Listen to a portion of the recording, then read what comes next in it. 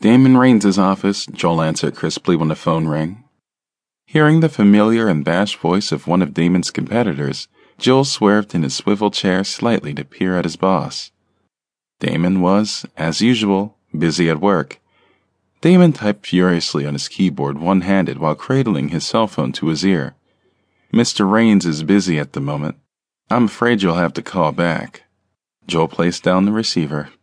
He'd been working at Raines Advertising for over a week, and he'd already gotten used to the swing of things. Joel always had good memory, and he had instantly sorted out and organized Damon's contacts and accounts. Joel began checking his slew of emails. He liked this job immensely. In fact, he'd relatively gotten along with most of the staff. But then, Joel's always been good with people. Well, with the exception of the women who disliked him for simply being able to work a couple feet from Damon and always being accessible to him. Accessible. The word sent a tingle down Joel's spine.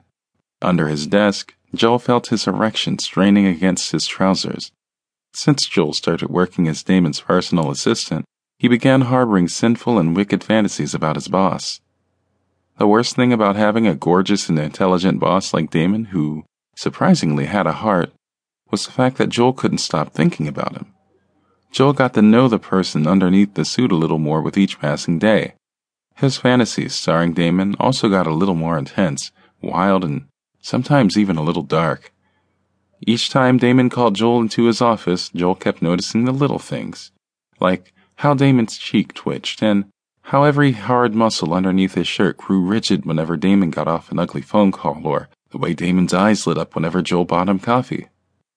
Before Damon, Joel managed to completely separate his work from his dating life. Joel didn't know why Damon had such a visceral reaction on his body. Too bad Damon didn't seem to feel anything. Most of the time, Damon appeared calm, collected, and completely focused on work, be it on his campaigns or his staff. Every tiny interaction, every touch or gesture, only seemed to fuel Joel's office daydreams. Joel's favorite one started out simple. He would be handing some files to Damon, and instead of reaching for them, Damon would reach out for Joel instead. Damon would wrap his arm around Joel's waist and pull Joel down to his waiting lap. The lethal combination of Damon's sheer strength and dark gaze would instantly send Joel's heart fluttering, make Joel's cock thicken and incredibly aroused. And then Damon would slowly pull down the zipper of Joel's trousers. "What would I do without you?" At the sound of Damon's voice, Joel nearly jumped in his seat. "I apologize. Did I startle you?" Damon leaned against the side of Joel's desk, looking every bit perfect, not a strand of hair out of place. Today, Damon wore a charcoal gray suit that fit him like a second skin. It also matched his short, dark, wavy hair and eyes. "Not at all," Joel quickly answered, glad his voice sounded completely normal. "Can I do anything for you, Damon?" "My date for this evening's charity event just canceled out on me," Damon began. How odd. Damon didn't sound so displeased about a well-known runway model leaving him out in the cold. "Would you like me to find you a replacement?" Joel clicked through Damon's address book on his computer screen. Joel began scanning through the names under Damon's personal contacts when Damon touched his hand, suddenly igniting a tiny spark. Joel bit down on his lower lip at the simple contact. Could Damon not really have felt that? Damon gently squeezed Joel's hand. "If you don't have any plans for the evening, I'd like you to be my date." It took Joel several seconds to process the fact that his boss had asked him out.